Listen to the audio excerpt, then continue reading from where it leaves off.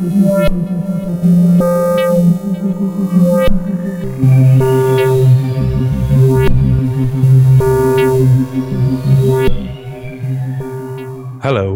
and welcome to News Paste Podcast with me, Johnny Vedmore. I was going to sing this intro, because really happy to have the person who I have on the show, because she's not only like really interesting to speak to, has got a different way of looking at things than most people, is able to come outside of like the normal binary decisions that we think are the only options we have available to us, and look outside the proverbial box. And it's Tessa Lena.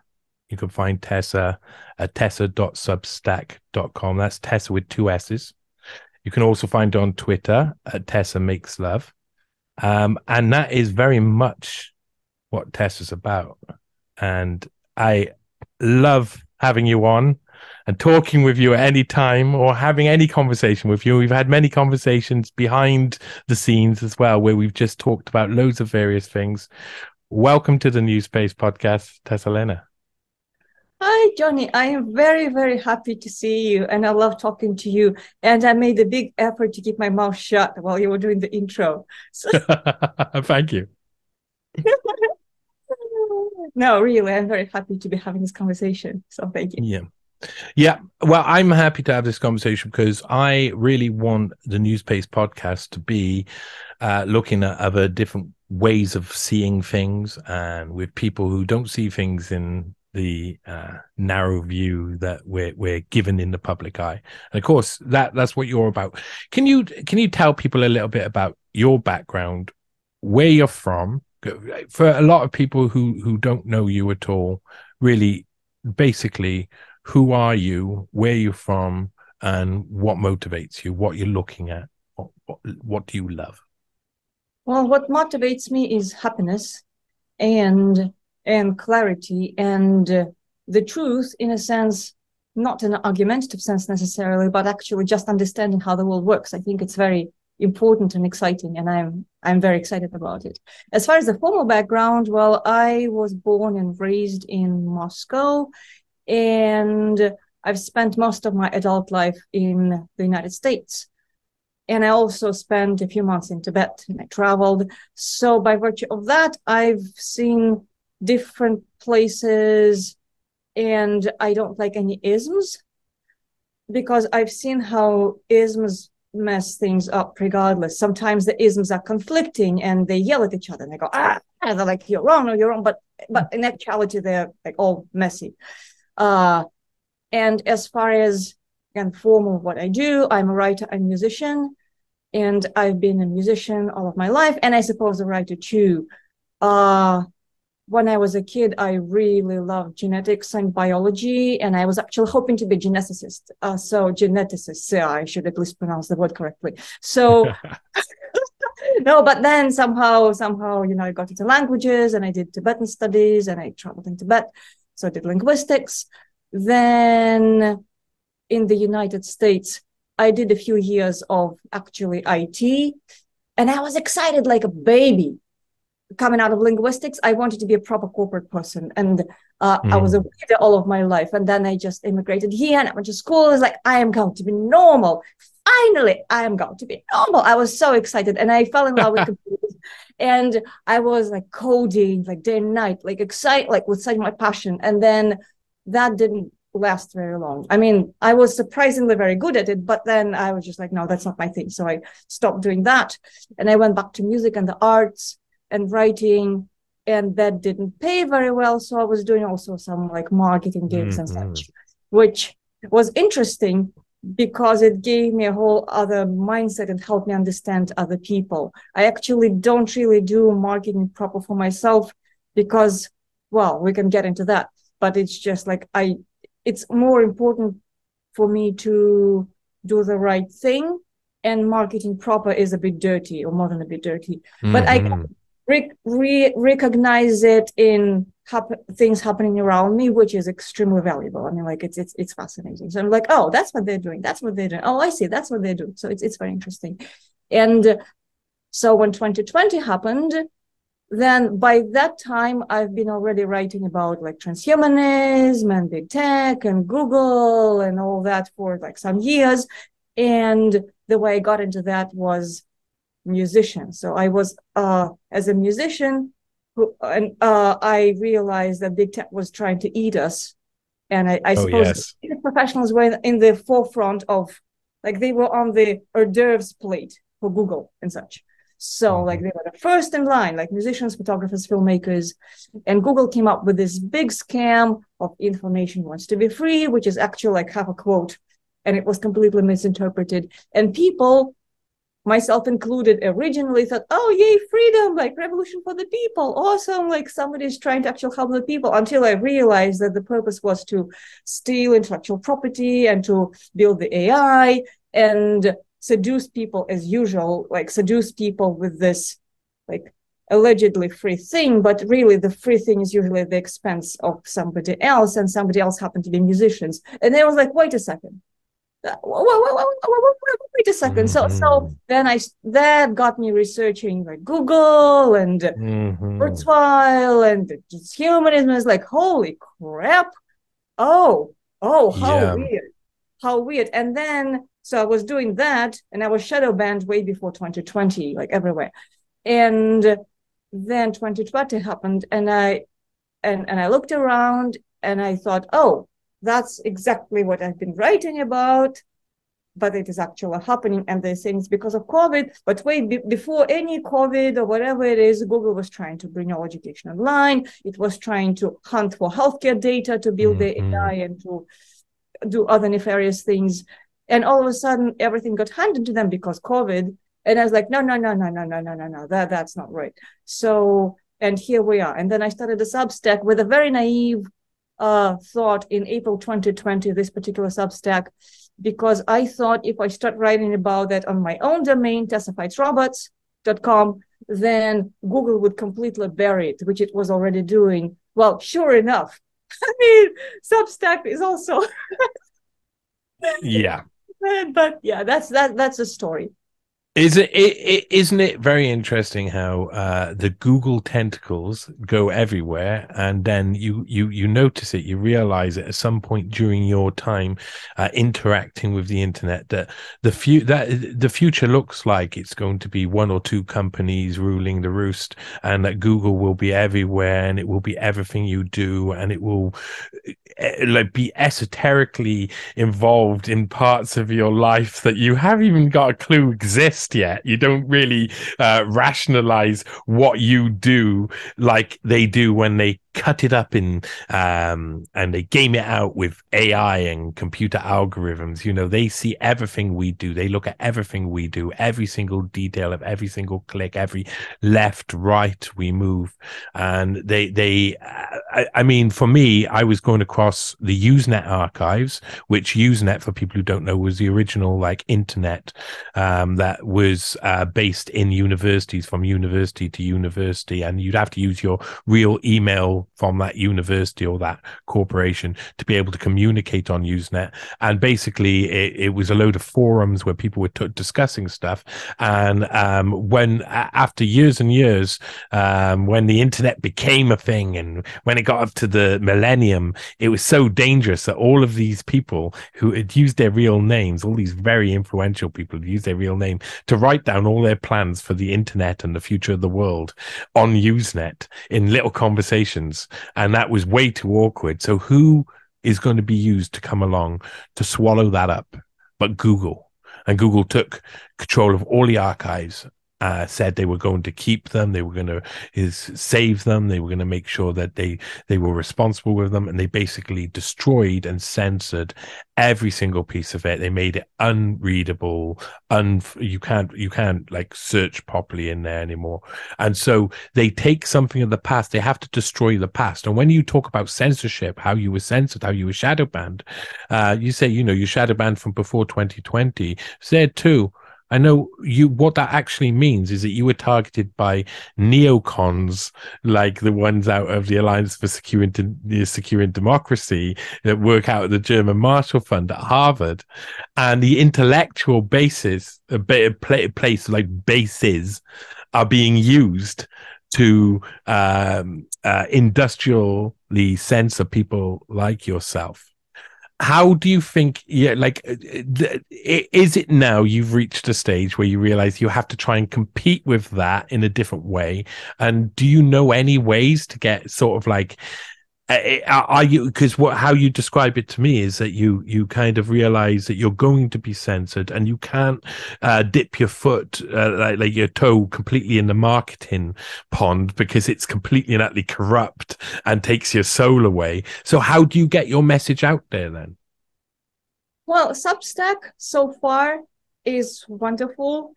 Now, again, I'm a bit cynical in that regard because I think every platform, if it's extremely well intended, let's say, even extremely well intended, and say the founders want to do good things, which perhaps it is the case with Substack, but then it goes through this evolution where it's getting pressure, and then maybe if it gets too much out of line, it's getting some other pressure, and then sooner or later it goes south. I mean, like that seems to be, I don't know of anything that platform that avoided that fight.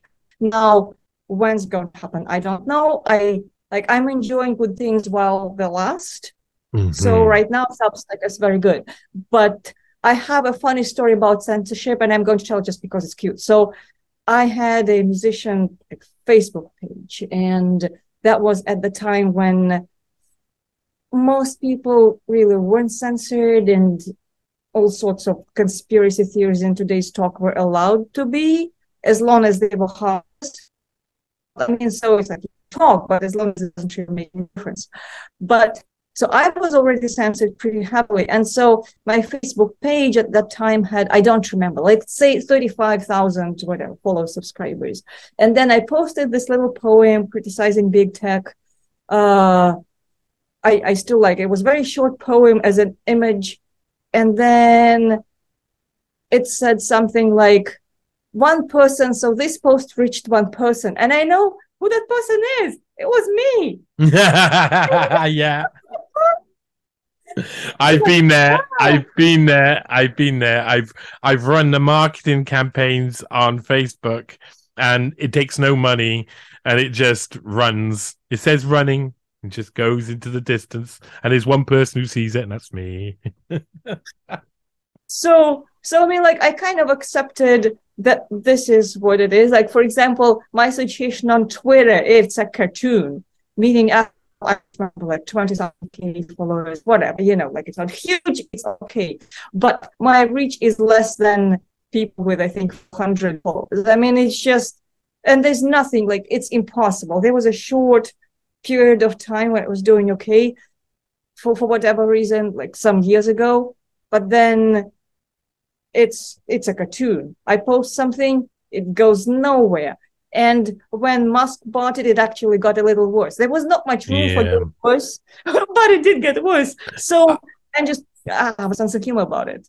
For me, it got briefly better, but I guess that as the Ukraine conflict started, the typing in of Russian words that or Russian aligned, looking for Russian aligned people, and censoring them instead, would be likely. So anybody who's then associated with Russia in any way, so you've come from Moscow, that must mean we're going to censor you anyway. I think that's you when I first started being censored, it was when it was probably about 2016, 2017 when I first felt censorship. And that's because I was reporting on the elections in the UK.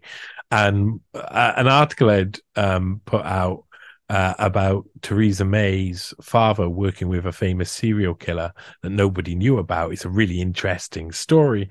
It had 250,000 views.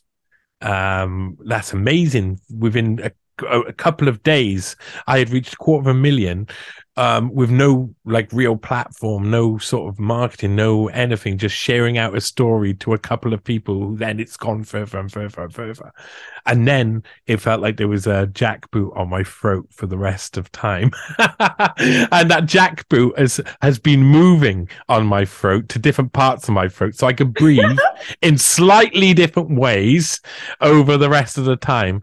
But what was really notable what was extremely of note was that the story of Theresa May's father working with a serial killer during the election didn't get picked up anywhere. They didn't touch it. They all were in on it because that was a juicy story for anybody. If any of the British papers had looked into that, they would have gone, God, this guy's right. Let's run this as a little, like he did, even a little snippet in the paper, but coming up to election time, it was coordinated. And then afterwards, I mean, I saw it through court censorship from Berlin courts to micro taskers phoning me up or calling me up, emailing me and talking to them, and them saying, well, I have to go through your name and report to these solicitors to have your stuff removed from Google. And this is industrial. So that was, but when microtaskers were phoning me, or I was talking to microtaskers about that. That was 2019. That was before COVID hit. So when COVID hit, I was expecting to be completely and utterly censored, and it didn't happen as much as I thought. I feel like it's been less and less as it's gone along. And then when Musk took over for a brief period, I was let loose, and then I think smothered up again a little bit now. So enough time has passed. But do you think it's because of your Russian background that you're targeted in that way? No. I mean, it started when primarily I was involved in anti-big tech activism, and it was very, very, very visible. It had nothing to do with Russia. So whether my nationality had anything to do with it, I don't know, maybe not. But then I think I started feeling when like 2015 or so, like the American elections, and Russians became very, very bad people in the mainstream. So probably at that point, censorship in a personal level was in part based on my Russianness. And when I mean on a personal level is that people in the mainstream may be afraid to somehow be associated with me, because not only I'm Russian, I'm also proud of Russian with opinions. So it's kind of, if I were Russian saying all the CNN talking points, they would love me and welcome me, right? But as a Russian with ideas that are not exactly mainstream television, I sensed that like what, like that was just on a personal level from like people in the news media and all that. And I know and respect a lot of people in the news media. I'm friends with them. I worked in the media. So I sensed that. And then, I got a short break when I wrote my Great Reset for Dummies, which I think I published in October 2020. And at that point on my Substack, I had very, very few subscribers, and I wrote it out of desperation. I wrote it just because I felt like there was a big gap between people like, yourself or like James Corbett, like people who actually talk about those things, and then the rest of the world who think it's crazy. So I wanted to translate from crazy to normal, kind of in a poetic way, so that it makes sense, and then pour my knowledge of the background and and I wrote this poetic essay, like giant, really big, but not like insane sounding. I made it a point to make it coherent and poetic and kind of philosophical. And all of a sudden, everybody was republishing it, translating it to different languages, like all those things. And I was like, oh my God. I mean, it was I was very happy and very surprised. But people were like, friends were emailing me like, oh, we read your story, 0H. I'm like, what 0H? What story? Oh my God. So, so it was a short break where at that point, I think like social media didn't yet like Substack specifically, it wasn't yet censoring Substack that badly. But then after that short window, it was like, wait a second, who do you think you are? Like, boot. So, yeah. Yeah, there's a fundamental shift between the reason why people do this, and the technical targeting, because you're probably, and me the same, originally caught up in some form of dragnet approach by computer algorithm that's going to test out and go through a load of keywords and then spit out a load of people. And so we were probably, with our tweets and the way we spoke, we were probably obviously abnormal and speaking about subjects that they want to center in on censoring or at least coercing debate towards a certain conclusion, because that's, you know, a lot of this is like slow manipulation. It's I covered it recently about behavioral insights, nudge units, nudging people towards, and this is the same thing. They take like tiny bits of information from people like you and me, and they nudge people away from us. So there's lots of nudging going on, and it's the people who will they will be able to change their behavior are the people they're nudging, not us. So we're the other people who get put into a different area. What makes you different? Why? Let's ask it like this: why should they target you? Well, I really should not, because, I freedom and indeed. all that. But no, but I think that uh the computers probably pick up on, again, the keywords. So my name was out there in the activism context, and I use this word very ironically by now, because what was back then now is very weird. But back then it was earnest and honest and sincere and passionate. And then of course all of my friends were with COVID, and it's weird. And so I think that people who are in the business of censorship, they don't like people who offer clarity, because clarity is the worst enemy of the tricksters. And I think that foundationally, and now we're getting into my favorite philosophical topic of tricksters trying to trick people away from their powers, which I think is a recurring theme historically. And so whenever somebody chooses the path of a trickster and a thief, trying to essentially, again, divorce people from their own power, they are not fans of the people who try to bring people back to their power. Mm-hmm. Whether it's knowledge, whether it's through some kind of philosophical clarity. And by censoring people like that, I think they try to essentially kill two birds with one stone. One is exactly what you said, the nudging, the so-called social proof that this is not cool, not so many people like it, just because they censor and they limit the reach artificially and all that. So that creates a fake picture of the social proof. But also they try to dispirit the people who aspire for the truth, for clarity, and good investigative reporting, because it is human nature to say, oh, nobody likes me, maybe there's something wrong with me. And that's this way, if a person actually goes for that, then, one enemy of the machine less, right? It's like fewer. So it's a dual purpose battle and a dual purpose tactic.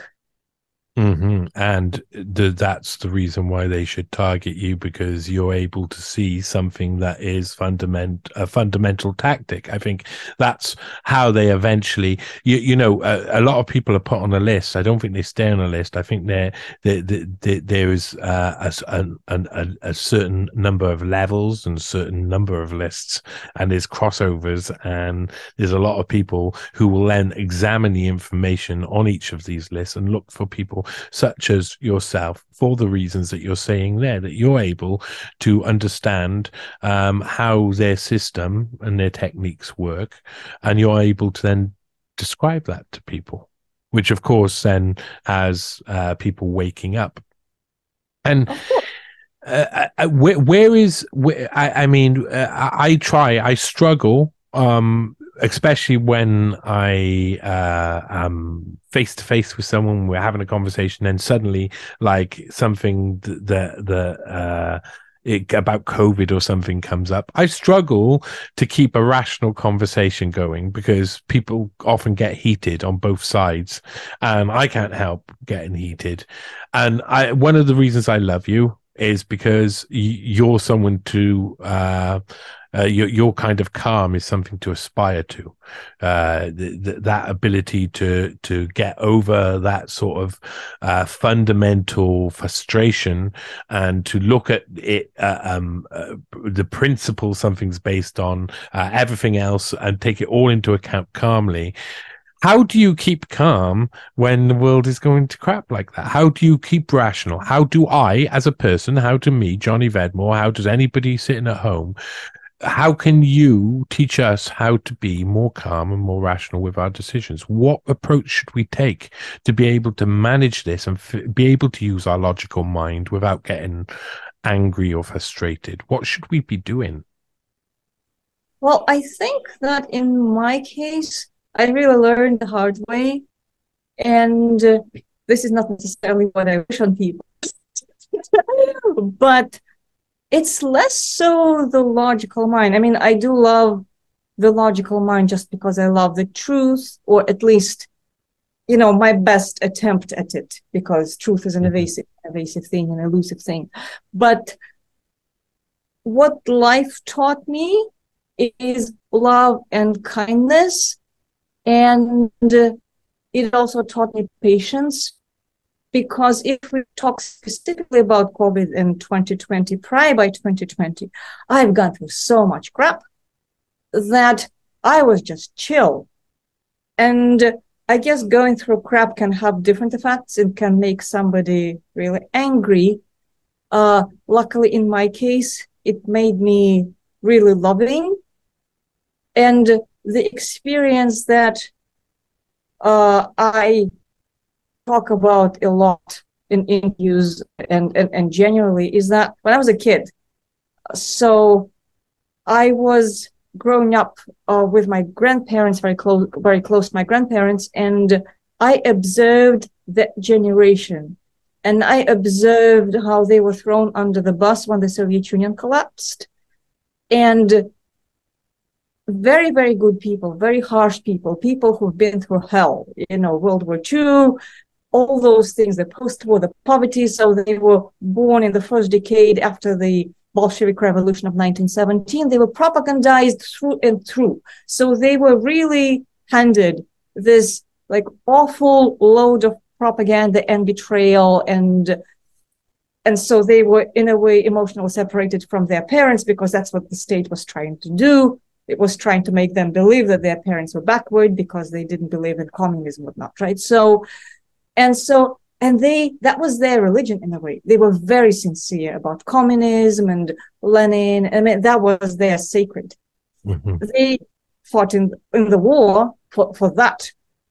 And they really believed in this like state and communism and all the ideals of it, and it's better, and that capitalist countries are horrible and just awful and cruel, to which to some extent it's true. I mean, like there's a lot of cruelty in the Western system too. But they were very rigid, and I'm speaking about the generation, like the whole thing. So they were harsh, kind, strong, and rigid. And perhaps if the Soviet television told them about COVID and the vaccine and all that, what our mainstream television told us, maybe they would defend it far harder than even people who believe in COVID today. At the same time, they were the people and the generation, because like their friends and their buddies in the building. I got to hang out with a lot of old people, like the pensioners, and they were so loving, they were so kind, they were so generous to me, and then they were thrown under the bus when the Soviet Union collapsed, and the same television that was praising the ideals of communism and asking them to make sacrifices for those ideals of communism, that same television said, oh, by the way, that communism thing, that was bullshit. And moving on to the next thing, capitalism, money, factories, working joint enterprises, the West learning English. So they're just completely left behind, completely like nobody cares. And by that time, they're old, right? So they don't have to cry. I mean, they don't have the social, the mechanism that makes people feel important socially. So they're just older, and their values, as it turned out, is bullshit, and nobody talks to them. So they just left in their own devices. And I observed that tragedy, and they took it hard. And they never stopped believing in communism as a generation. They still thought that it was like betrayal, the traitors collapsed the Soviet Union for like America, whatnot. And depended on the people. Like my household was not particularly political, but that sentiment I was able to sense as a child. And that Hey, well, just from someone who's done a lot of research recently, because I got articles that'll be covering this. It was a betrayal. I mean, it was a betrayal. But whether the system that was built was betrayed for good or bad reasons is obviously dependent on your personal experience. But most people's personal experience was poverty and was censorship and was being the hypernormalization that you saw in communist states. Sorry, go on. And so then seeing that, just the personal tragedy of somebody thrown under the bus, essentially, with all their values, with all their sacred, with all their lives, like if somebody fought in the war and then spent, a decade in restoring the economy, and all those people, the women whose husbands were killed in the war, they maybe like never had sex for the rest of their lives. And just because there were not enough men. And so all this hardship, all this joylessness, all this just like screwy, horrible, torturous, like cruel torment that people were subjected to. And all of a sudden, oh, bye-bye. That was bullshit. Yeah. Sorry. No time for you. Go do whatever you want with your life. Bye-bye. Now we're on to business and capitalism and like glory and glitch and gold. So that was horrible to watch. And so that taught me kindness regardless of the isms. And I guess overall with the Russian culture, it can be harsh, and there's some prejudice and there's some ethnic prejudice and all those things. And so maybe I was also inclined towards philosophy since, I'm made this way, but just seeing that contrast of kindness, strength, and all the admirable qualities, and at the same time imperfections, like rigidity and harshness, all those things. And it can be combined in the people who are very lovable. Maybe I completely disagree with them. So that kind of pre-prepared me for 2020 and people who are into COVID strongly, because I see in them the same generational grandparents, and nobody who's grounded would be so malleable and so easily ready for propaganda. So they had to be pre-broken for that. So the people who believe in that, they had to be pre-broken, and they might have had glorious lives or rich lives or poor lives, but something in them had to be pre-maimed, and it's not their fault. Meaning there's also lots of personal responsibility in everything we do and the choices we make, no doubt.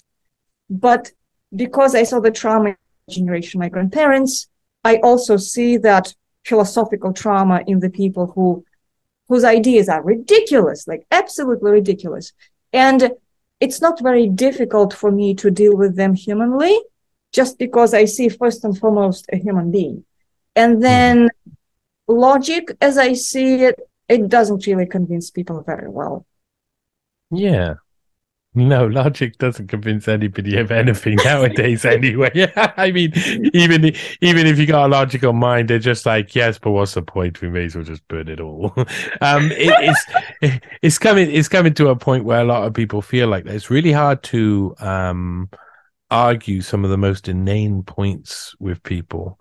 and not come to the conclusion that you have to change the way you argue and the way you perceive certain things, including intelligence. I mean, people we like to bundle intelligence all up as one thing, but there's so many different forms of intelligence that each one of us manifests with all of our decisions and with all of what we choose to do in life and the reason why we go a certain way. But really, we all know that instinctually, we're deep down, that's where the real decisions come in. And that's what probably the most nefarious people target, that instinctual flux towards action in response to anything that seems like could be threatening and could all of this conditional, all this this is what our modern society has been based on. We have to do this because this might happen, and we have to do that because this might happen. And these generations before us, we were often told that a certain narrative, like you say. I mean, I can't even imagine what it's like to be have grown up in the Soviet era, Russia, being proud of it, and then suddenly they're like sat out straight away. But I don't think that kind of happened. I think as the Soviets got more capitalist, the capitalists got more Soviets, and more Soviet in their nature. It's like it was more of a trade-off. We're heading towards, and when you speak about ideas like or like things like the Pareto distribution, where all wealth goes up and ends up right at the top of society, it's the real richest, and all of the wealth ends up there, and capitalism will lead to just two companies. Well, it all looks very Soviet by the end of it. By the end of it, there's like a wealthy elite class, and everybody else has got basically nothing and have to do things based on an ideology that might be true to keep you in a state of not knowing and unstable and unable to be taught ways, like have your ways of learning taken away from you, so you just don't even know you don't know anymore. And that seems to be where all cultures and society is, and isms go to die. So you like to say, like, bundle up the isms. Is there any of the isms that you still feel attached to? Not really. And before I come to isms, there's one particular example of betrayal of that generation of my grandparents that was on my mind, and it just like I want to say it out Mm-hmm. loud because it's just so striking. You know, when again, I was still a kid when the Soviet Union fell apart, so all of my memories, I was not political at all, just because kids are not political, and so. But so there was a thing where war veterans, the ones who fought in World War II, would come to schools and their medals and orders and awards and talk about the war and the stories, right? So there was this tradition. And then when they reversed and they said all the communism was not nonsense and bullshit, then just like kids would laugh and mock the war veterans and their medals. And I'm not talking just in the street. And sometimes like an old man would put on his medals, like on a best jacket, on the best and the only maybe jacket he has. And he would go on the street looking for like respect, essentially. Just like a citizen walking in the street with his war Mm-hmm. regalia and all that. And kids, like little snotty kids who they would just show total disrespect and even laugh. And Mm-hmm.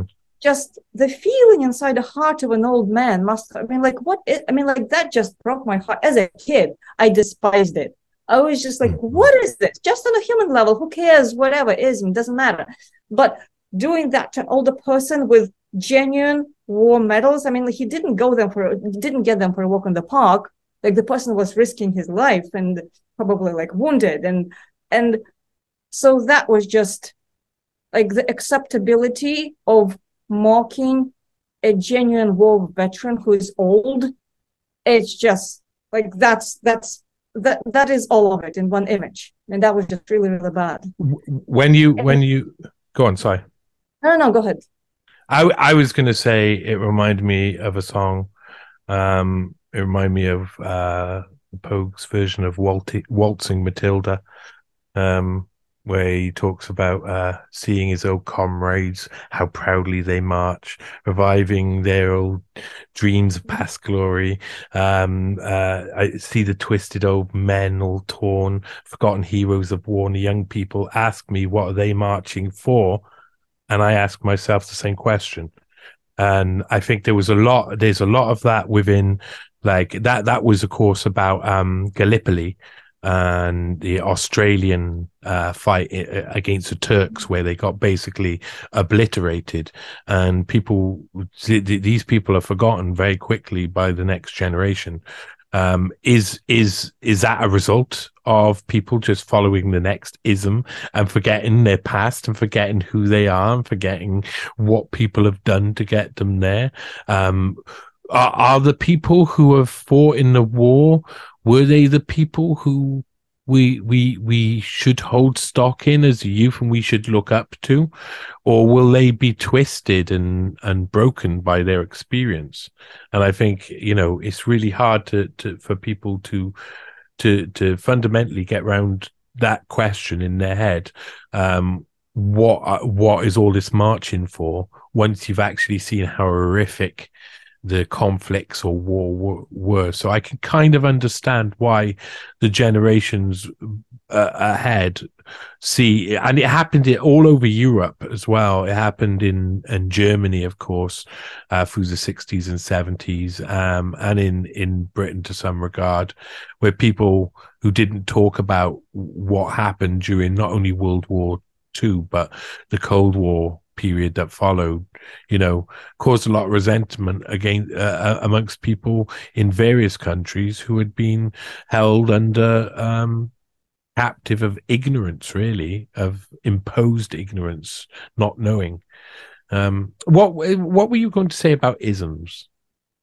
So when it comes to isms, I can't say that there's any that I like, because I would like to turn the topic of isms into the topic of tricksters, because I think that this is kind of a very recurring theme that keeps repeating using different isms. Well, first I want Mm-hmm. to tell a story.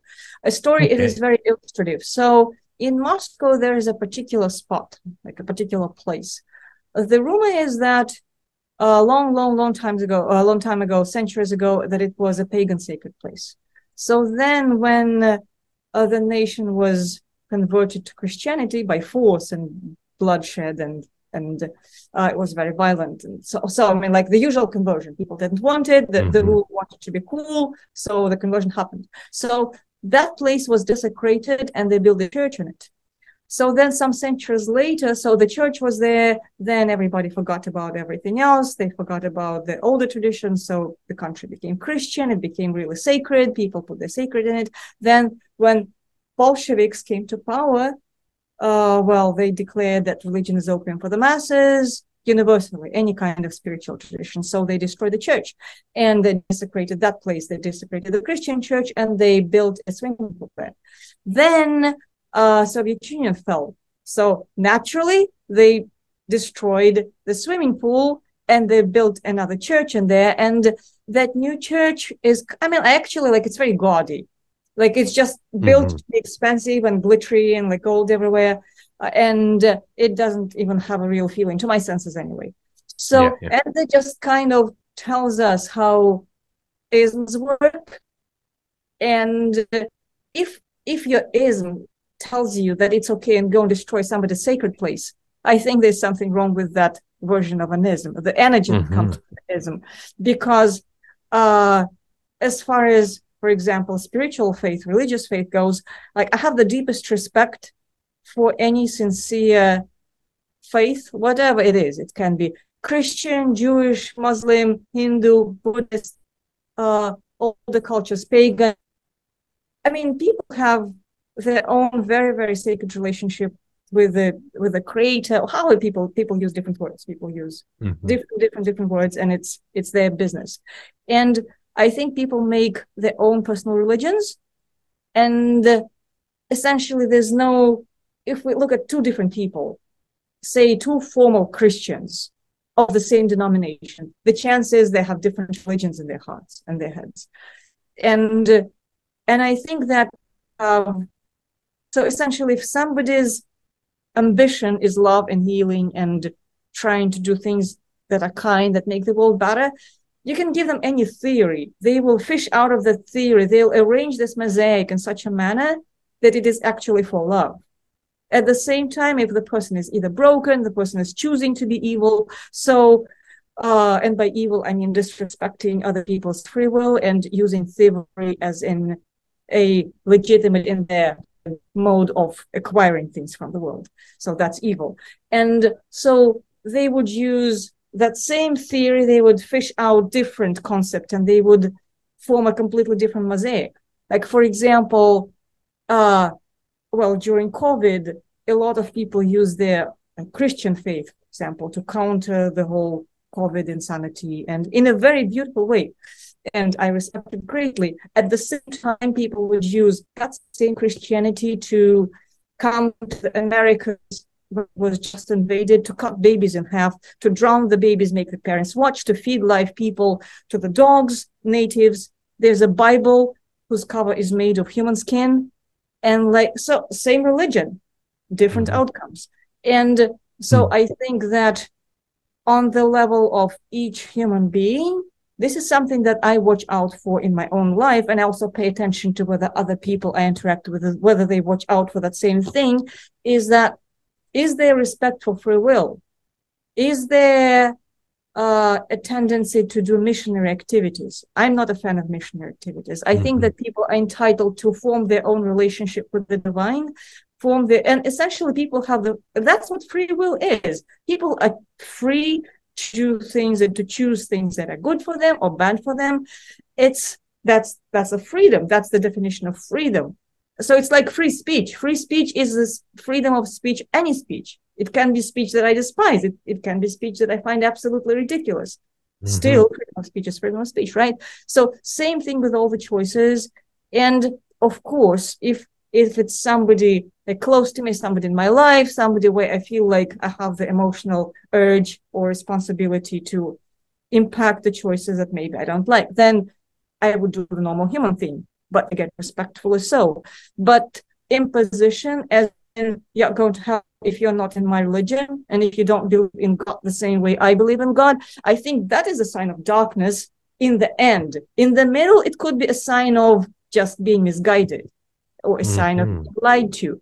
But in the end, from there, at some point, there's darkness where everything becomes corrupt. Everything corrupts itself. Exactly. Every organization, every establishment, every creation that then goes on and manifests its own sort of like propulsion through time and an ability to convince people. As soon as it takes on a life of its own, then each person who perceives it in a way that is beneficial to them and can fit their life in a way that means that they can do usually things that are heinous under the context of good and wonderful, and it starts off good and the middle bit seems sensible, but the end result is something where, when you say, for instance, missionaries, and a lot of people would think, well, it's good to have missionaries now, they go and they look after poor orphan children and the like, but you go back to before there was spies, before spies existed. There were missionaries who went to places and disguised themselves as kind, nice people who were spies. They were the original spies who smuggled all of the guns, smuggled all of the banned literature. Whether we agree with that or not, these people worked in that way. And nowadays, I met a missionary fairly recently who was inviting other people to a mission in another country in South America. And I figured out very quickly that he was not a very nice person and that there was something extremely suspicious going on there. Yeah, he's able to invite loads of other missionaries into his home. And yeah, I don't think his home's a safe place. And those people go with children, and he keeps going around in a big circle. That if you believe, even within missionaries, they'll give each other some sort of like faith in each other. That means that you could just say you're a missionary, and people believe it. That's the power it has over people. And that's why it was the first form of spycraft, really. So, well, one of the early forms, not the first form, but I mean, that's really religious emissaries and the like have been used in that way. And I mean, if it's for someone who plays something like a Civilization, Sid Meier's game, then they'll just like in the later editions, you'll find that missionaries and religious preachers are used in the same way as early spies, because that's what you do. You try and convert people, get people over to your side, make people think the way you think, and then you win their hearts and minds. And that might mean, but in the past, chopping babies in half and burning them alive and all of that sort of stuff, probably. Yeah. But we're missionaries, so it's okay. And yeah, I do find this is very interesting. Continue. Sorry, I cut you off there. No. I mean, like I was laughing when you were talking about missionary spies because I did Tibetan studies, and Tibet, I mean, that was the place of the spy missionaries. That was Yeah. the spot. It was, there were so many spies there. Essentially, every missionary there, or I mean, there was a spy. And then That and then movies afterwards to cover up that those missionaries were actually spies, like loads of movies. I can't remember. I think 7 Years in Tibet and Kundun, was it? That were both movies that were kind of like, oh look, nothing was going dodgy was going on here at all, and no, everything was nothing going at on all. dodgy. Of course, I Yeah, mean, yeah, I'm convinced of that. It's very, very believable. yeah. We got no hard feelings against China. We got nothing against them or anything. Anyway, yeah, go on. Sorry. So, but then philosophically speaking, it's interesting that you said convert people. I mean, I think that the original salespeople were the religious ones, and I'm using the word religious as an institutional religion. Like, I personally don't think that philosophically that God wanted to anybody to force convert anybody. I think it was a very, very dark gimmick, a very, very dark insertion into any version of institutional religion. That, oh, I mean, can you imagine, like, honestly, if you are, let's say, you're God, so you can do anything. You're this like vast, endless, infinite. We cannot human being cannot imagine, right? Mm-hmm. And then, like, do you really want to be resentful and revengeful if, like, those little imperfect human beings, they don't call you by the name that, Mm-hmm. like, some Roman emperor printed saying that it's a word of God? It's like, does it like, do you, like, can God be so, like, limited to Mm-hmm. demand rigid obedience? I mean, what is that emotion? And I do not consider myself definitely like an expert in any institutional religion, not at all. And I'm saying it very respectfully and lovingly. And again, I am perfectly cool with people disagreeing with me or agreeing with me, or, I do respect people's sincere belief, regardless of their talking points. It's just soul to soul. I think having a spiritual relationship with the divine is very important. So I just want to be clear about that. I have total respect, regardless of the talking points. But just going back to the concept of God allegedly instructing people to, say, commit a genocide. Oh, go take the land from those people because it's the word of God. I prefer those people over those people.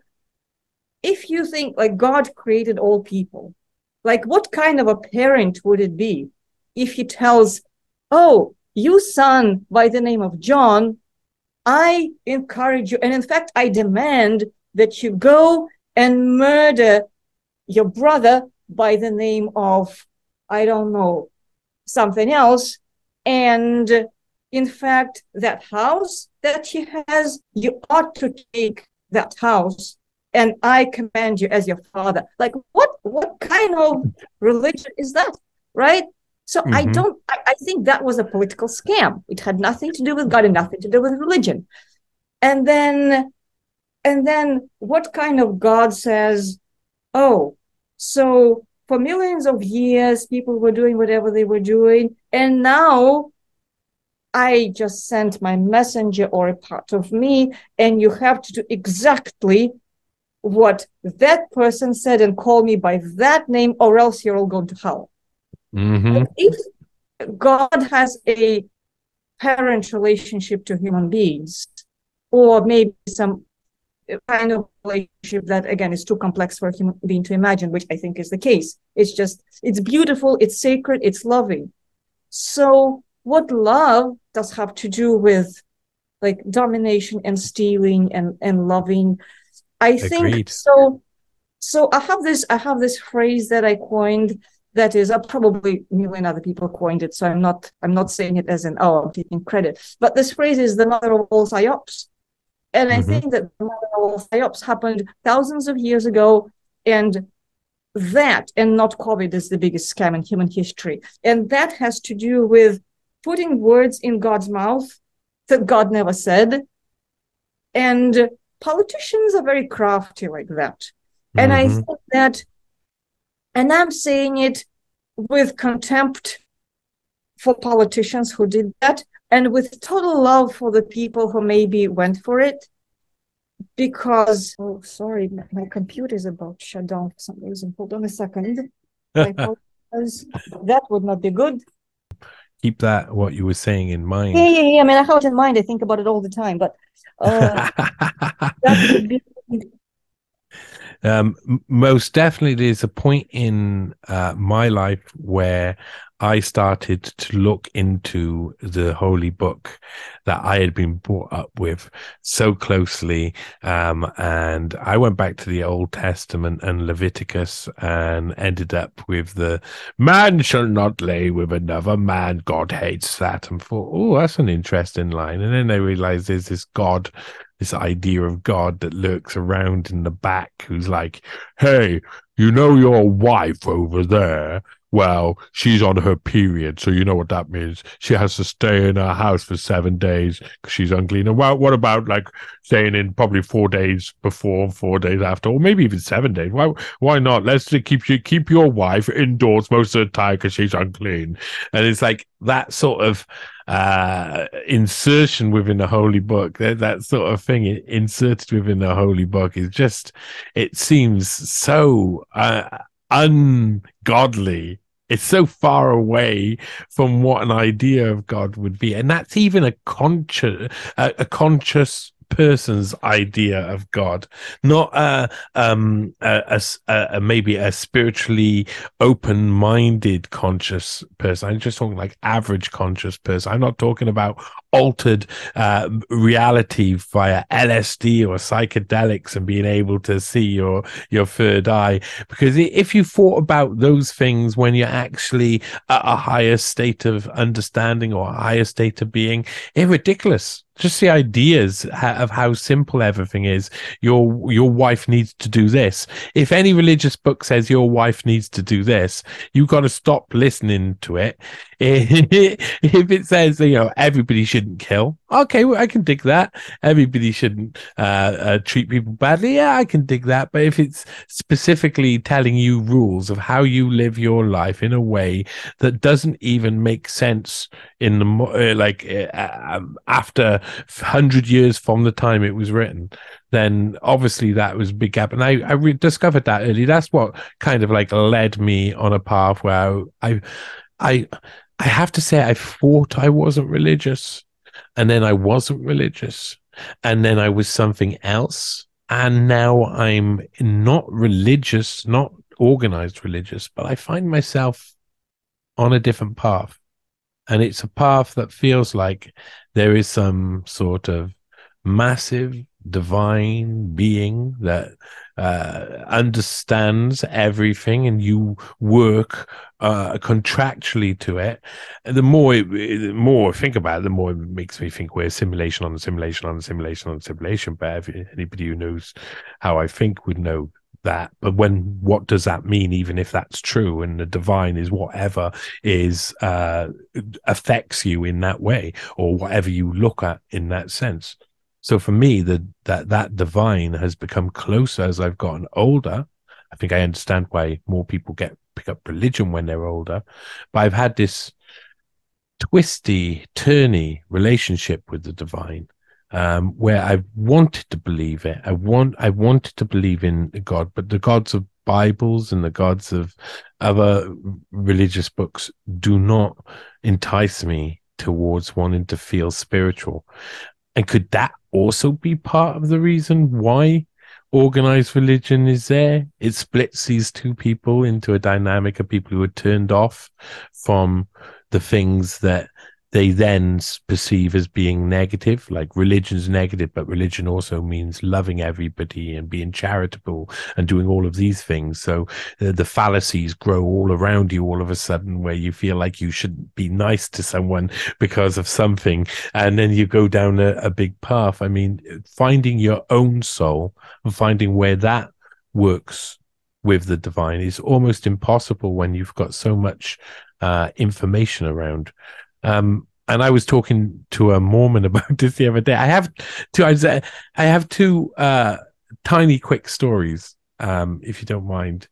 Um, Sure. one is that I met a Mormon the other day. He's actually on a audit in Cardiff, Johnny and Monkey versus Ben Flores's Galaxy. And the Mormons, I started to record this guy in the street, and the Mormons just walk in front of me and start talking about Jesus Christ. But when I talked to him, and what I didn't capture on the actual, see, I only could show you the beginning on the actual audit. But when I talked to him, what I discussed with them was that they were reading a book that as soon as they've got to that book and they believe it, how many other books have they read?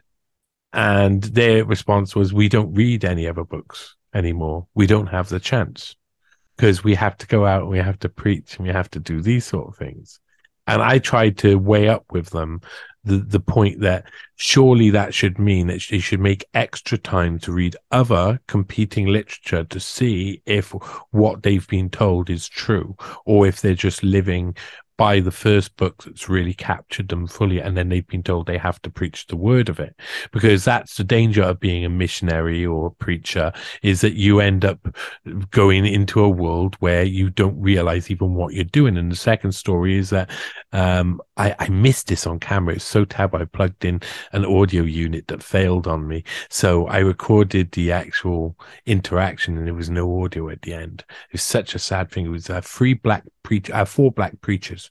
They looked like they came from the same family. I think they were down from Bristol. There's a lot of a black preaching community in Bristol, and Bristol's about 45 miles away from where I am now.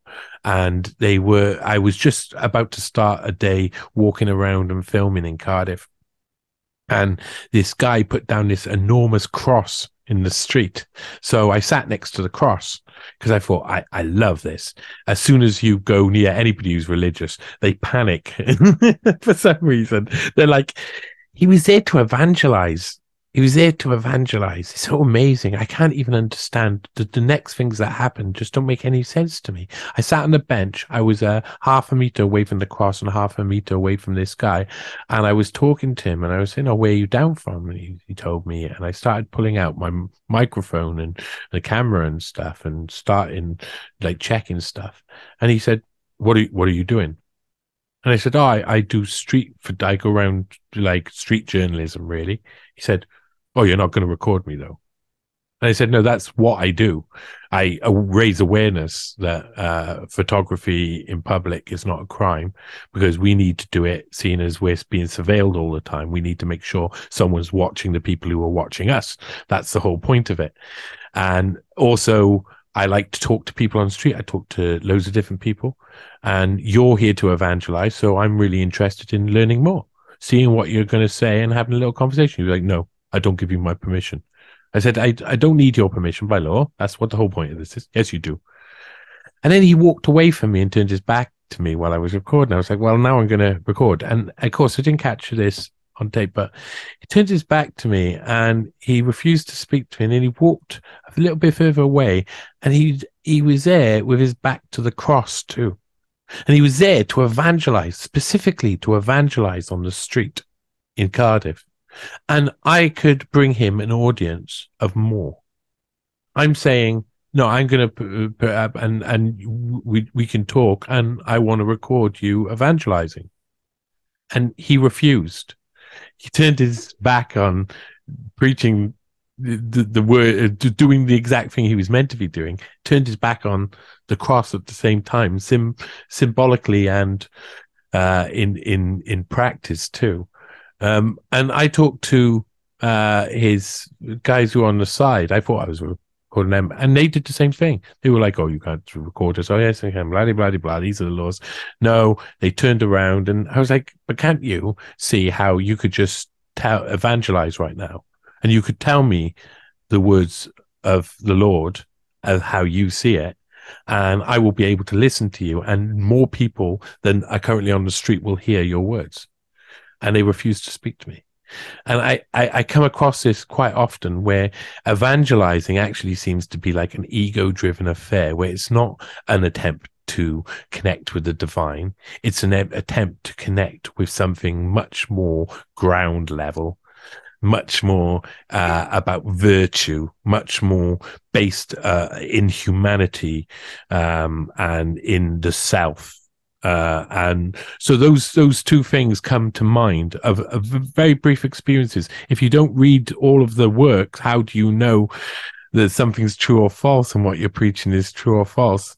And then when you come to preach, if the camera is turned on you and you won't preach, what does that mean about evangelizing and these people? And now, for me, I try and view from their perspective, and it didn't make any sense.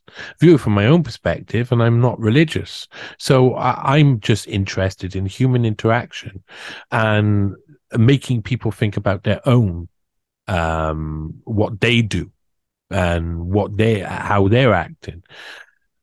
Do you find that there's? I mean, what's your experiences like that? Do you have any? I know I've just come in and told you two random bits of like, but it's something that's reoccurring theme. Do you obviously try and talk to people who are religious in some way? How does that go for you? Do you find that people are able to listen to you, or are they set in their ways? Are a missionary stuck, brainwashed, and going towards the direction that they want to rather than they should? I have several things to say, and I'll try to say them in order. So first, there was a very interesting, very brilliant human being. He passed away. His name is Ahmed.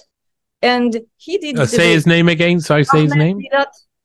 Ahmed Didat. I think he was from South Africa. He spoke about Tamilian languages, and he was Muslim. And his story was that he used to work as a young man. He used to work at a store that was across the street from a monastery or something. I think it was a monastery. And so as they taught the people, the students at the or seminary, something along those lines. So because they were taught to preach and to convert, and his store was right across, he was getting a lot of that. So they would practice on him. And I guess he got frustrated with that, and he's Muslim. So he went ahead and really mastered the theory, the Christian theory, and like mastered completely. And he speaks many languages. And so then he did debates with various Christian, like institutional religious people. And I have to say that, I mean, like he was a religious Muslim. So his point was to prove that the Quran is actually the holy book and the Bible is not. I mean, that was his thing. And then watching those debates, it's such an intellectually interesting thing to say, because on the one hand, you have those two people that one of them believes that this book is a holy book because the person believes that, and then the other person believes that the other holy book is a holy book because the person believes that. But then the intellectual, I mean, I highly recommend, if somebody feels very, touchy-feely about that, about irreverent talk, then I don't recommend it, because both sides of the debate are usually very irreverent of the other side. So they would be mocking and they would be witty of the other person's holy book. But Mm-hmm. if somebody's looking for an intellectual exchange, it's extremely interesting. It's hilarious too. So, but that was the mundane part of the response. First, I would like to, our relationship with the divine, as I did of this second, I think it's really, really, really beautiful. And I think that actually we are an expression of God's desire to experience free will and maybe uncertainty, because there's something interesting about that. There's something interesting about choosing and like not knowing, not necessarily for sure.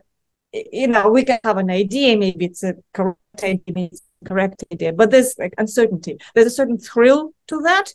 And I think that the really logically, the only way to experience that is to to not know. And for that, I think we're human. I think we are,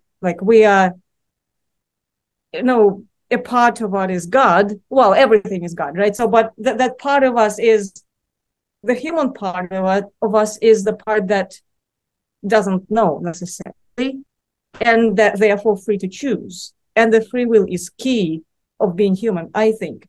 And I think it's really beautiful. So I don't think like punishment exists. I think there are consequences of choices. So sometimes if people make choices that are not so great, there are consequences. There's obligation to fix the things that you broke. And unpleasant things can be educational, there can be a point to them. But I don't think that love, as perfect as we cannot even imagine, love coming from God, again, so big, and a human being cannot even really imagine. So love would come with like petty punishment. It's like, can you imagine parent like feeling this, like a good parent who is mature, parent who is like enlightened? A parent would want to like cruel punish the child for making a mistake or doing something stupid. I mean, just on that analogy, like parent might want to maybe give a child a chance to figure things out and maybe go through something, I mean, like with wisdom, but like with wisdom is one thing, with love, and just like, okay, maybe it's good for the child to go through this so that the result is beautiful.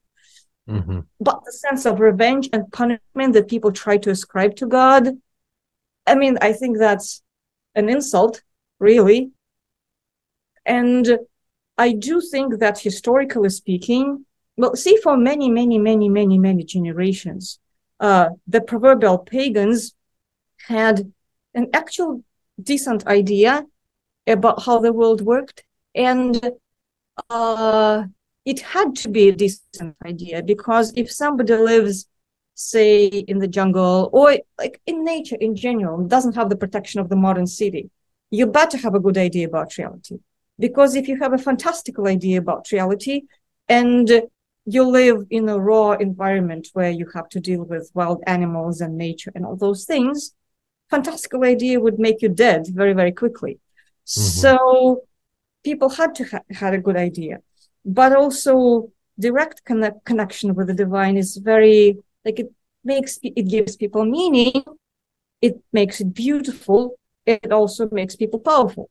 And so I think at some point somebody figured out that they didn't want other people to be powerful, they didn't want to be competition, and so they came up with this theory full of, how the best lie is something that is half true and half lie, that is not Mm-hmm. entirely a lie. And so politicians, again, I want to emphasize, politicians had nothing to do with God, nothing to do with religion, but they came up with very involved, very crafty propaganda and there was Mm. violence, and there was sorts of tricks, and it was a political campaign, kind of like COVID, but on a much more massive and deeper level.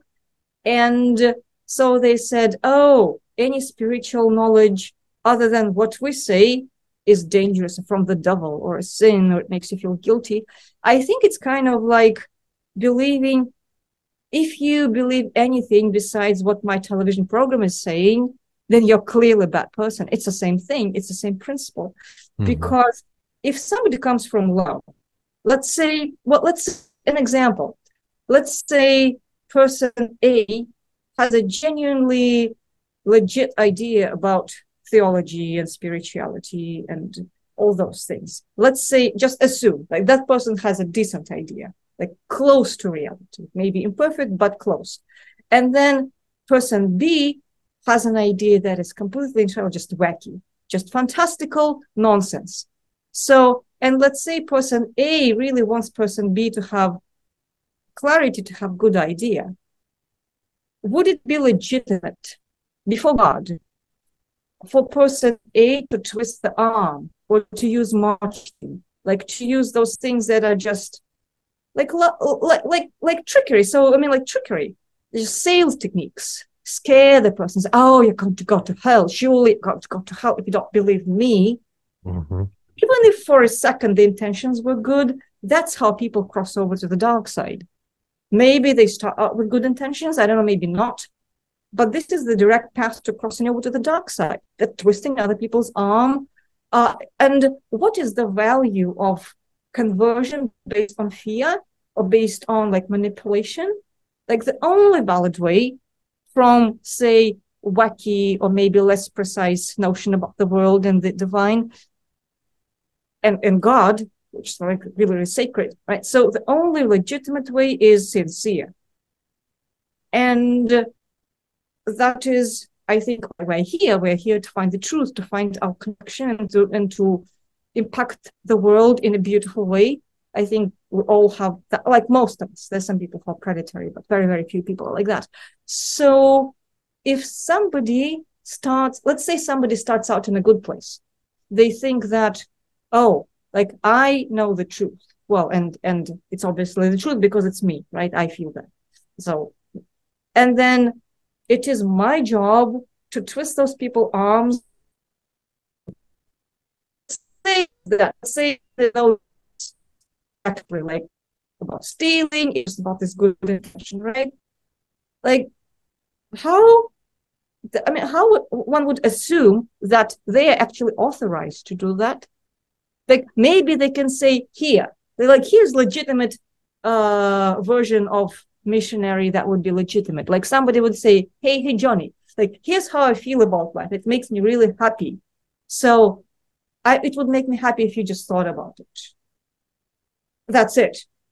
And then Johnny decides whether Johnny wants to think about it or not. And maybe, sometimes somebody with relatively clear ideas is trying to help them with less clear ideas, but then it takes 10 years, right? Or 5 years or like 5 months. But I mean, there has to be natural trajectory. That's the only legitimate way. Anything else, and certainly not cutting babies in half. Mm-hmm. So Yeah, go on. it's over to the dark side. And so but it's a very complex dynamic, but because I think in the beginning, and I'm talking about in the beginning, like beginning of the big psyop, of this cycle of the psyop, which is several thousand years, there was a group of people, probably like a very small group of people, one group of people who deliberately shaped it. I mean, like they were living, so they came up with a theory, they came up with tricks, they came out with military strategy. But then as time goes by, a lot of people get confused. Like some people get, I mean, because violence is a very convincing talker, right? If that's horrible. And then there's all this trauma, and traumatized people are easier to confuse. And then here we are, a few thousand years later, people, I mean, everything is so distorted. People try to find the truth through whatever means possible. Like, for example, at one point, I wanted to become a nun when I was a teenager. I mean, I was actively considering it. Would be a horrible choice, but it was so important to me to, like, I really wanted to understand that that's a very important thing. It was very, very important. And Christianity, once the Soviet Union fell apart, Christianity was the default religion. And I really tried. I mean, I was so passionate about it. And of course it was very traumatizing, because Christianity in Russia, Orthodox Christianity, would come with most like grammars, watching very closely whether you're wearing a scarf if you enter a church, or whether like your skirt is too short, and all those things. So there was a lot of like very human customs based behavior that was ascribed to Christianity, right, in their own hearts, and then it was imposed on me, which was very frustrating. But I was considering becoming a nun, because that was my like, I really wanted to understand, and that was the available system, right? So I think when people, like children, most people form their formal religion as children. Like a lot of people stick to that. And then if as children they're explained a certain way to look at things, or you're born bad, you're born a sinner, and all that, and then the entire life is shaped around it. It takes very, very intense life experiences usually to snap out of it and try to find direct relationship with God, or create, or how people call that. I mean, the universe, like the divine, the important divine. And many people are not, so I don't know, lucky, unlucky, their life goes smooth, so they don't really have reasons to maybe explore further. And maybe they form a really wonderful religion that is internal, that is not about cutting babies, right? That's about like helping and being kind. And that's beautiful. But foundationally, again, there's this group of tricksters who reproduce the same trickery over and over and over and over. And here we're going back to isms, because then the same thing that they used as a religious scam, very treacherous one, to divorce people from their powers, essentially, to take out the competition. That same thing is played in COVID with the guilt and, you're a horrible person if you don't wear a mask. It's kind of the same psychological cycle as in, if you don't do this, then you're going to go to hell, right? So, and then communists essentially utilized Christian guilt for like state communist guilt, same feeling, different wrapper. And if you start looking at it, and if you start looking at it honestly, then two things happen. One, it's like, oh my God, we've been lied to for thousands of years, so devastatingly and so successfully. And the next thing that happens is kindness. It's like, oh my God, all these people with all their ridiculous ideas, they're my family. Like, they're ridiculous. They do ridiculous things. And like, oh, I don't like their choices. And they are my family. And they come from generations and generations and generations of lies. And what can I feel besides love? It's like, I want the world, I want them to heal. I want myself to heal. My life will be better if they heal. The world will be better. And it may take, God knows, thousands of years, because it took thousands of years to get us to this state of like total fantastical everything, right? And we're in it. And it's important to do what we do, like each of us, the very everyday things, everyday brave things that do, choices that make, to be honorable, to be kind, to be truthful to ourselves. That is something that building blocks for something that may happen thousands of years from now. That is beautiful. That is going to heal the world. And it's meaningful. And then another thing that comes with that is that, in the medical freedom movement, for the lack of a better term, there's often this question asked. So how do we talk to the people who believe in the COVID and the vaccines and all that? And how can we through this and convince them? And my immediate reaction is, what scams do we personally believe in? Because it's very easy to see other people's delusions for obvious human reasons. It's very easy to see that other people are being propagandized, brainwashed, and believe in nonsense. But then each of us is subscribed to some kind of scam. And I think the more scams we unsubscribe from in our mind, the easier the job of convincing others becomes. And I'm not saying easier as in it's going to magically work like a trick. It's just it becomes a much calmer affair. And I've discovered that, first of all, there's no form of formula. It's trying to use like quick formulas and psychological techniques to convince others of what you consider true, because I think that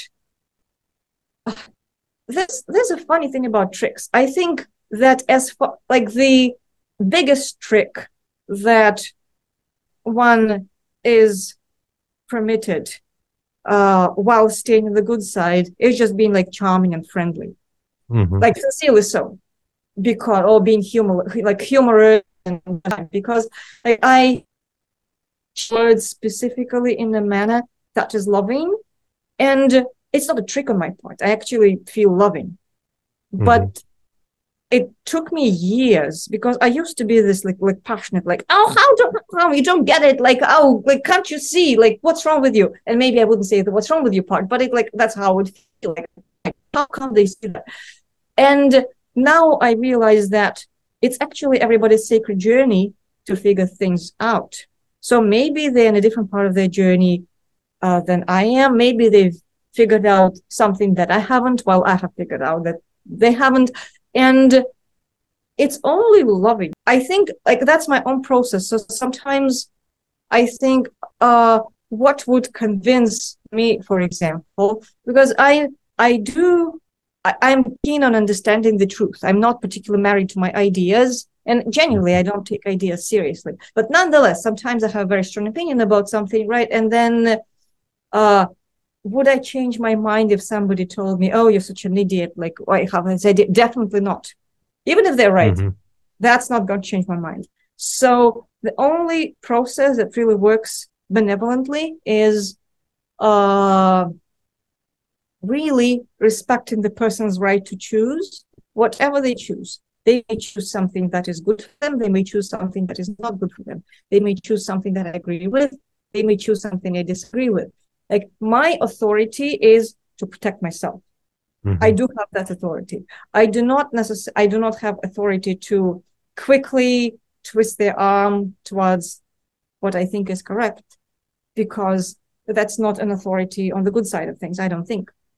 And having the love is actually very helpful. It's very helpful in a bi-directional manner, because on the one hand, if you try to create clarity with love, which I consider one of the main things that I genuinely try to do with my life. Like, I enjoy using words for that, and that's very enjoyable to me. So if I bring into that general faith in the goodness of the universe, or God, again, people use different words, and if I bring that and that help into the process, and if I pray for the clarity in the best way, maybe I don't understand what the best way is, but really in the best, most truthful, loving way that is most healing for the world, then I have help, and then I don't feel necessarily frustrated if the process may take shorter or longer, but then it's a creative process. I am really doing my best. So I think that the general principle of doing my best and placing the hope in the universe, it's a good one.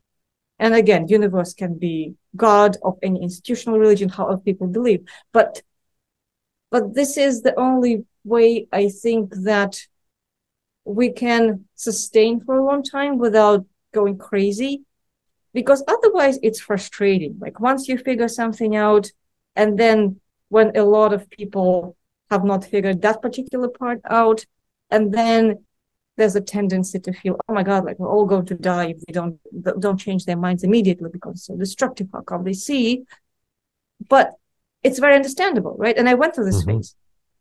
But then the world is so mysterious and so beautiful. And if you think that there's a big trajectory, and this is something we don't even have an idea about, like big, like thousands of millions of years, whatever it is. So, and we are just those tiny little specks of love that live in this time and space with this limited knowledge. I mean, getting really frustrated about the fact that your neighbor, believes in COVID vaccine, it's understandable. Like I've been there, but at the same time, uh, if the purpose is to be productive and to really make things better, it seems like focusing on love with humility, a happy version of humility and patience seems to be a good strategy for me, at least. It Yeah. just makes sense. And it also allows me to be calm and to take my time and to not take it personally if somebody doesn't get convinced immediately. Because it's like, okay, I mean, like they have the right to. They're walking their journey. Does it make any Hmm. sense? Yep. Yep. And you know what? I think one way I describe a lot of that in a simple way is that when you look at any of the teachings of all of the most wisest people throughout history, it always comes fundamentally down to a point of saying that you shouldn't worry. Don't worry. Worry is where the anxiety, the fear comes in, all of the other things, and it manifests things. Worrying manifests all the negativity.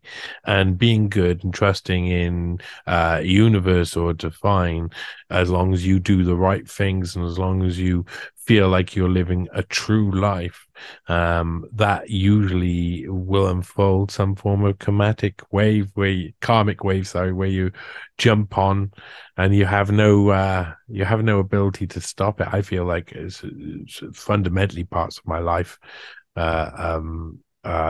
me letting over to something that is what some people would call the divine, and I would just call the big wave. I can't get off it. I'm on it now. It's taken me somewhere, and I've just got to keep doing what I got to do, even if it feels funny and strange to tell a certain story that I've been led to. I feel like I've got to tell it now, and I've got to go through these motions because I'm part of this grand explosion. I'm a spark in the explosion. I'm just one tiny little dot of light in the whole grand scheme of things. And in that dot of light, in the flickering, proverbial flickering fire around where say, the Native Americans would have once sat in a circle. And I can see the faces of children listening to stories from the past. I'm going back to the start of something you were saying at the beginning here.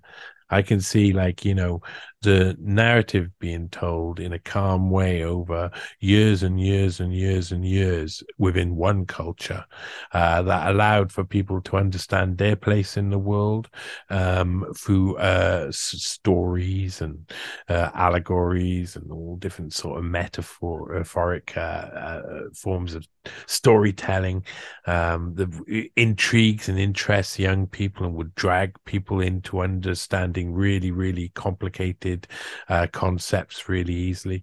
All of these things were controlled within certain cultures and almost uncontrolled in other cultures, in a sense that someone would be able to change it for whatever they wanted it to be. And I feel that that's how the when you're talking about the change of religion, the people who are taking it and molding it into something that would suit them, that doesn't suit the individual's a relationship with the divine, but instead suits the individual, the state's relationship with the individual, and that morphs and becomes something else over time, and eventually you get this monster.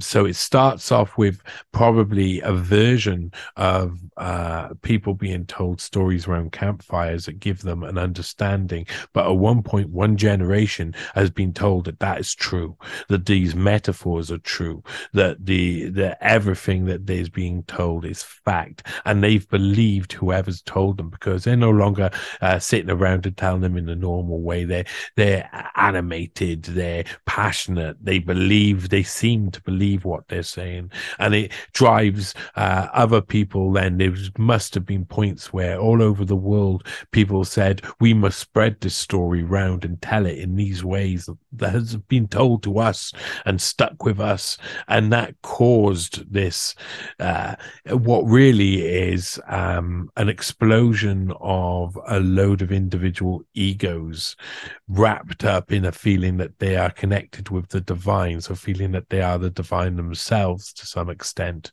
which is the misapprehension that leads a lot of religious people to make, or what I see as misapprehension, makes religious people choose certain paths that are really evil and sinister, is the feeling that they, because they have such a relationship with the divine, that they themselves are divine. And that is been something that I think for history for thousands of years, when we talk about that stretch of time, the biggest psyop in history, yeah, I think it's a natural progression. And I'm not surprised that once you studied linguistics, because that's something that I think is wrapped up in it. The reason why these people take these roads is because they were told a story generations ago, and that story has been handed down and morphed and eventually captured by someone who understands how to tell it in a different way with different characters and create something that is really an extreme form of marketing and extreme style. Really is the birth of what will be termed forevermore fifth generation warfare. I mean, it's not fifth generation warfare. Like the psyops and making people believe stuff and forcing things upon people that we see today being used as a thing that's been a common theme for thousands and thousands of years. And it makes me think of loads of things. All of what you said a lot there. That's how I feel about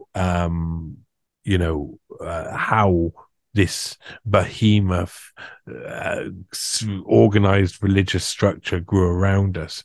And I feel so weird about religion, because I feel akin to a lot of religious people. I feel that they hold values that I really myself feel are really massively important, but I also feel that they hold a load of hoodoo, you could say, a lot of leftovers, remnants from the past. One question that I couldn't help but to think about asking you, and coming up to the end, it seems like the best time to ask you, what do you think makes up a human then? Do you think is like it's just a conscious in a body? Is there a core? Is there a spirit and a soul mixed with the conscious and the subconscious? Are these things different, or are they all part of the same creature? Do you have any idea of that question? Oh, no pressure. I know. I know. I just sorry. I had it in my mind. When you were talking, I thought to myself, I kind of see. I see body, soul, and consciousness as sort of three separate things. I may have been led to those beliefs by reading certain literatures and certain things. So I'm happy to say that I will put them under investigation if new information arises. But I feel that there's a consciousness, subconsciousness, like wrapped up in a corpse that has something else attached that goes on, and a lot of people feel that, and I think that's also helped form the want to find religion. So that's why I ask you what you feel that makes up a human.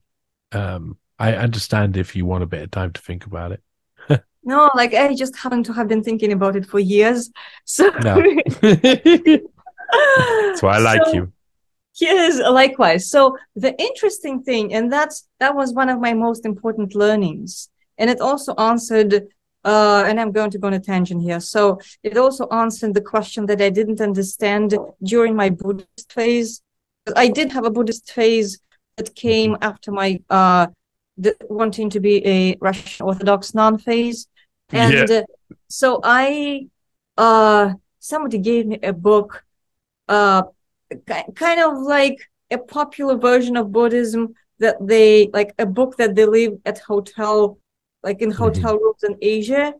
And Yeah. somebody came from abroad, gave me that book. It was an exotic thing. And I read it. It's like, oh my God, I'm a Buddhist. I loved it. It made me very excited. Yeah. And from there, I went to learn different Asian languages and all that. So, I mean, like, it was a big journey. But I couldn't quite understand it through that theory. It was very exciting for some time, and there's this concept of emptiness, for example, like in Buddhism, there's this concept of emptiness, and I didn't understand it even as I was translating to a Tibetan monk, but like for a Tibetan monk, a lecture on Hmm. Buddhism, and then eventually, at some point, I think I have a better idea about what it is. See, I think we're composite. We're composite in every way. We're composite. So the composite factor actually explains the difficulty of defining boundaries between us and the world. Because let's say, for example, first on a biological level, right? So we have obviously our body, like it's easy to define. There's a contour, there's, we have limbs and face and all those things, Yeah. right? At the same time, we have a gazillion of different microbes, and we have individual organ systems, and also different types of microbes. And there, many of those microbes that live inside of us, we wouldn't be able to live for a day without them. They Hmm. modulate our immune response. They modulate a lot of things in us. So they're kind of a part of us. They're kind of external, but at the same time, they're part of us. And so that illustrates like one type of being composite. So they're separate, but they're not really separate. Or, for example, our own cells. I do believe that our own cells are living conscious beings just like we are, and our relationship or their relationship to us is probably the same as our relationship to the entire humanity. Hmm. So that bigger organism is impossible to imagine from being on a different level. So a cell is going about its life doing, it's interacting with other cells, it's having very exciting processes inside it and outside, and it's probably conscious in a very different way. It's probably hard for a cell to imagine like the whole body. It's Hmm. just outside of the like consciousness. So again, an illustration of being composite. So a cell is a part of us, but at the same time, there's certain individuality to the cell. And I think that the next higher level organism is always more than just the sum of its parts. Because if we look at all the cells of our body, and then us as a person, like we are bigger than just the sum of our cells. And I think that's just the principle how it works. But similarly, I think on the emotional level, or however, people use different words to describe the things that we can't see. I think we're also very composite. And Hmm. some parts are very core to who we are, and probably we bring them from, where we come from. Some parts are resonant to us. Maybe they have the relationship similarly to how microbes have to our body, but they're very resonant. They're good for us. And then Hmm. some may be hostile. And uh, when people identify with like ideas, it might be their ideas, or it might be completely not their ideas. And it's a very, very, it's a very, it's a very non-trivial thing. And I think, well, nobody's really an expert. So people can be an expert on themselves, kind of, right? So you can like try to sense those things out. But I think to answer your question is like we're very, very composite. So we probably have all those parts, and we probably have many more parts. And in many, many cultures that preceded, the establishment spiritual views, the written language based, there's a legend that according to that legend, before we come here, we choose what we have to do. And so, and we have a very clear idea about many things before we come here. And then when we are born, we forget it all. And then we Hmm. have to remember. And that gives the uncertainty, that gives the freedom of choosing. Mm-hmm. because if we knew everything, we remembered everything, then like choosing wouldn't be much of a thing. So, and so then we have to learn, we have to remember, and it's good to remember to some extent. And then eventually with life, like we gradually remember what the deal is and what we have to do. And then the trick is you actually do that. And that's the purpose. So we come here with a purpose, each of us. So there's nobody who came here for no reason. I mean, and we come with approval, and I mean, like it's really all very meaningful and very, very loving. And sometimes in order to learn something or to acquire a skill, it requires maybe experiences that are painful. But the point is never the pain. And I'm subscribed to that notion. I think the point is never the pain. I think that getting addicted to pain is not helpful at all. So painful experiences, I think, exist to learn something, but the goal is always to like go through them as fast as possible. So I mean, like learn whatever you got to learn, and then move on to like pleasant things and enjoy and and all those things. And God, I so, wish it was that easy. Ooh. well, it's not easy, but Yeah, I I know, think I that know. like experientially, it eventually it's just that notion, even itself, notion is powerful because it's very easy to get sort of addicted to, and especially in our culture with guilt and like sinfulness and all that, that like bad things happen because there's something wrong with you, or you know, you're a sinner and you deserve the bad things. And by the way, speaking of tricksters, who I think play a key role in this whole mother whole psyops and the entire past several thousand years of mass culture based on the psyop. Mm-hmm. Uh, Guilt is a very powerful downer. Yeah. And if the reaction to making mistakes or like bad experiences, if the reaction is guilt, that can keep potentially the person like separated from their power to heal for a very long time. And the tricksters want nothing more than a bunch of people without power to heal, because whole people are very hard to steal from, right? So they want people Mm-hmm. to have broken. Essentially, the entire model is almost like the cheesy cartoon where, like, the people in high chairs, they want the rest of us, the rest of the people, to be just functional enough to work for them or to be their food, but not announce more. I mean, Mm-hmm. they don't want people to be whole. They don't want people to think. They don't want people to know. They want people to be just functional enough to do the functions that they ascribe to them, like in a slave Mm-hmm. system and this machine. And but when people come out, and guilt is beautiful for that. Like it's not a beautiful thing, but I mean, like it works really powerful because I think we get our help from the divine. We get our help against the tricksters from the divine. And then if somebody feels guilty and they feel unworthy of asking for help, genuinely, like a child, like a loved child asking for help. Like when a loved child says, I have no idea what this is about. I have no idea what I'm doing. Please help me. Please guide me to do the right thing. Please guide me to have a good life. Please guide Mm-hmm. me to overcome those tricksters. That's powerful when it's like all the time, when you don't stop, when you're not scared, like when you're willing to do that until it works. That's powerful. What's powerful for good people is poison for the tricksters. So they want people to feel guilty. And I think, honestly, and I could be right, I could be wrong, that's just my personal opinion as of this second, that the whole concept of like sin, as in we are born bad, I think that was massive psyop. I Mm-hmm. think that did come from God. And again, if people believe in that, if that's a part of their core belief, I respect that. Like I have no authority over other people's belief, and I'm saying it with love, and I'll have a cup of tea and give a hug. But I think that on the level of establishment, like politicians forming religions, that was one of the foundational psyops. The concept of we are being born bad. We are being born with the potential to choose good or bad. Mm-hmm. That's very different from being born bad. And we have the choice to do good. We have the choice to work for healing. We have the choice to repair things, not just break things, right?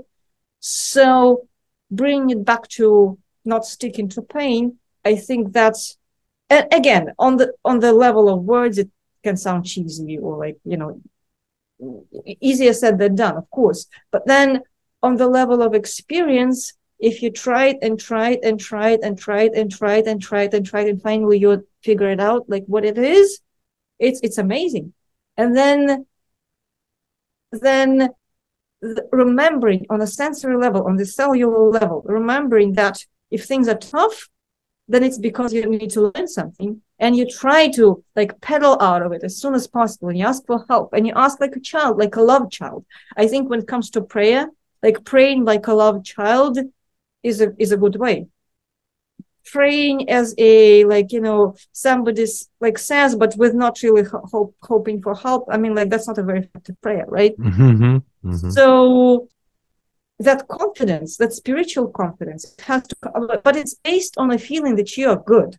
That you're good. You might be imperfect. You may have no idea what you're doing. You may be making mistakes. You may be making them often. I think most people do. But nonetheless, you intrinsically, you're good. You're here for good things, and you need help to do your job well. I think that's powerful. And I don't even remember what the question was, but I Mm-hmm. wanted to get it out because I Yeah, think no, it's I think one of the things that you answered there is really important. It kept going through my mind as you were saying it, the core question, and how this actually relates to the core question. Because the core question was really what makes up our body, what makes up us. And I have obviously a very similar belief to you. I think probably various members of my family have the same sort of, like, various members of my family are spiritualists, so they believe in certain things. And we I have certain experiences on the street as well about belief. I know that just down the road from me there's an evangelical church where they get very preachy about everything and tell you that you're a sinner from the off, and there's no way that you're just sin, and you just got to repent for the rest of your life. And that was always a repulsive idea of a religious order. That's always like that. It felt like a psyop. Even when I was young, it felt like someone was trying to do something to distort reality so that they could then insert something inside my mind, a belief that I would then say, if that's right, then I must listen to you, which is a fallacy, of course. If what you're saying is correct, then I must do what you say. That's what these people have worked on for many a moon, and it works as well, because that church has always been full of people. There's always evangelicals, and I've been to some of their meetings. I've sat in on some of their meetings and listened to them. They're fairly welcoming, and they offer crisps and snacks, which is nice. But most of what they say is predictable, and a lot of how people feel about who they are and what they are in their relationship with the divine is predictable. It's predictable because it looks like it's attached to some form of organized religion that we've gone through, and I feel like I've tried to take in a lot of different perspectives, and my feeling inside, my sense of self spits out what it doesn't like. And I agree with a lot of what you say. And it's a beautiful perspective you have, because you're coming at it from an angle where it could be like, you could be like an extreme Gnostic with that sort of same idea. Oh, it's not organized religion. We could be damned. We're off doing loads of different things. Who knows what's going on? But let's just destroy everything. That's where a lot of people get to. You get to a place where it's like, this isn't true. This isn't true. This is all a psyop. But underneath it is the same thing that you're seeking. It's just the veil has been put over it, and it's been put over for thousands of years, and the story's become so morphed and unlike the truth looks, that we can't even tell what's real or not anymore. It's the prevailing narrative is just a blob, a homogenous blob of wank. And the truth is somewhere deep inside, where there's people who have kindness and love, respect for each other and respect for each other's view. And I know you're doing something really important. We're coming right to the end now. I really want to thank you for what you do, Tessa, because you do something extremely important, which is you do have those conversations that are between the lines.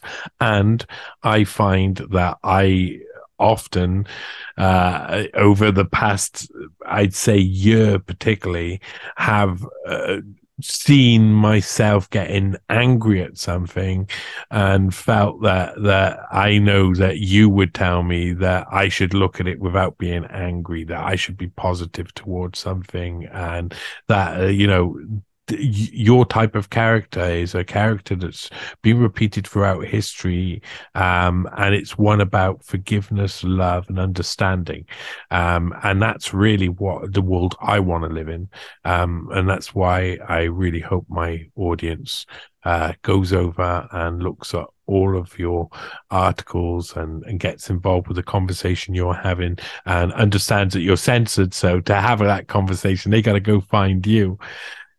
Tell us a little bit about what your plans are and what you're doing at the moment and where to find your stuff. I'm sure people will want to know. Oh, well, first of all, thank you, John. Your words are so kind and they're music to my ears. And I'm grateful for this opportunity to have this conversation, the podcast. And by the way, yes, I would say that about anger. I was laughing as you're saying that. Mm-hmm.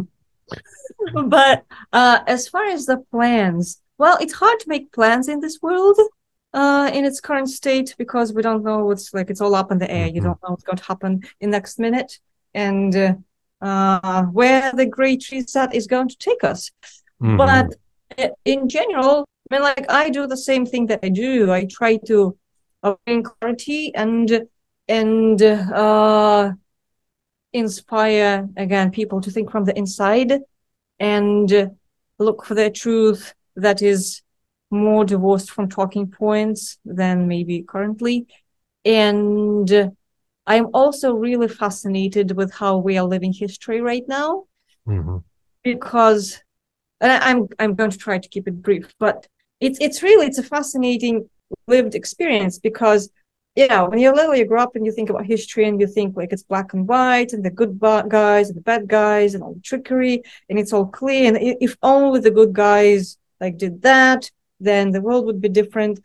And then when 2020 happened, and it seemed so black and white, kind of like there was this anti-COVID camp to which I belong, and we were so pure, or at least it felt this way, like for a few months.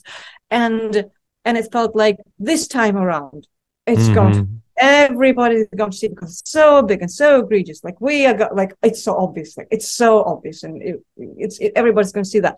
And then you see how the like infiltrators and the people who just try to go business, like build a business on the anti-COVID talking points and all this like human dynamic and like little camps and tricks, like big tricks, little tricks, people saying all the right things while being from the agencies, people saying, I mean, like it's just like so predictably it happened, but actually living through that on this scale for the first time is like, oh, holy crap, like what? I mean, like, Mm-hmm. and then it's like, oh, wait a second, this is exactly how it worked for thousands of years. So like, hello, welcome to history, right? Yeah. So that is really fascinating. Like to me, it was one of the most important learnings of the past 3 years, and also like humbling and calming at the same time, Mm-hmm. because it's like there's no like urgency to fix the world immediately this second, because likely it's not going to happen. So likely it's just going to meander some more, like doing what it's usually doing. But at the same time, like it's obviously humbling because here I was hoping that in my lifetime the world is going to come to like a calmer place, like a more beautiful place, and we'll see. So I keep writing, and hopefully I start doing more music again, because I take a break, but it was like with everything happening, and I kind of focused more on writing. Plus, the music that I was doing before, it was about exactly what actually happened in the past 3 years. So now it's kind of boring to do that. It's like Mm-hmm. there's no need for me to predict it because look around. So I'm more drawn to music that is, like I recorded a few traditional Armenian songs, and I mean just like more like loving and traditional. So we'll see. And then of Oh, course you can nice. find me on tessasubstack.com. Excellent, excellent. Well, it's really been great to talk with you, and we've had multiple conversations both on camera and off camera, and I really appreciate everything you're doing. I'm the same as you. I want to get back to doing some music eventually, but at the moment, I think the agenda that's appearing around us that you can see manifest very easily and clearly around us. That's not going to abate anytime soon. There's not going to be any stopping. It's probably going to speed up, and some strange things are going to happen in the near future. Some things that will bend everybody's mind. And I fear that the camps that we make, these comfortable camps that you talk about, I can hear you. You know exactly what they are. I think they will be reformed again and again and split again and again over the next 5, 6 years. So let's make some music while we can. Hey, I tell you what, if you do some production, send me some stuff. I'm happy to write some lyrics and do something over the top. We could do a song together or something. That would be fun. Cool. Oh, thank you. Yeah, No, yeah. that's a cool idea. Awesome. Thanks for coming on the Newspace podcast. Thank you, Johnny. It was a pleasure.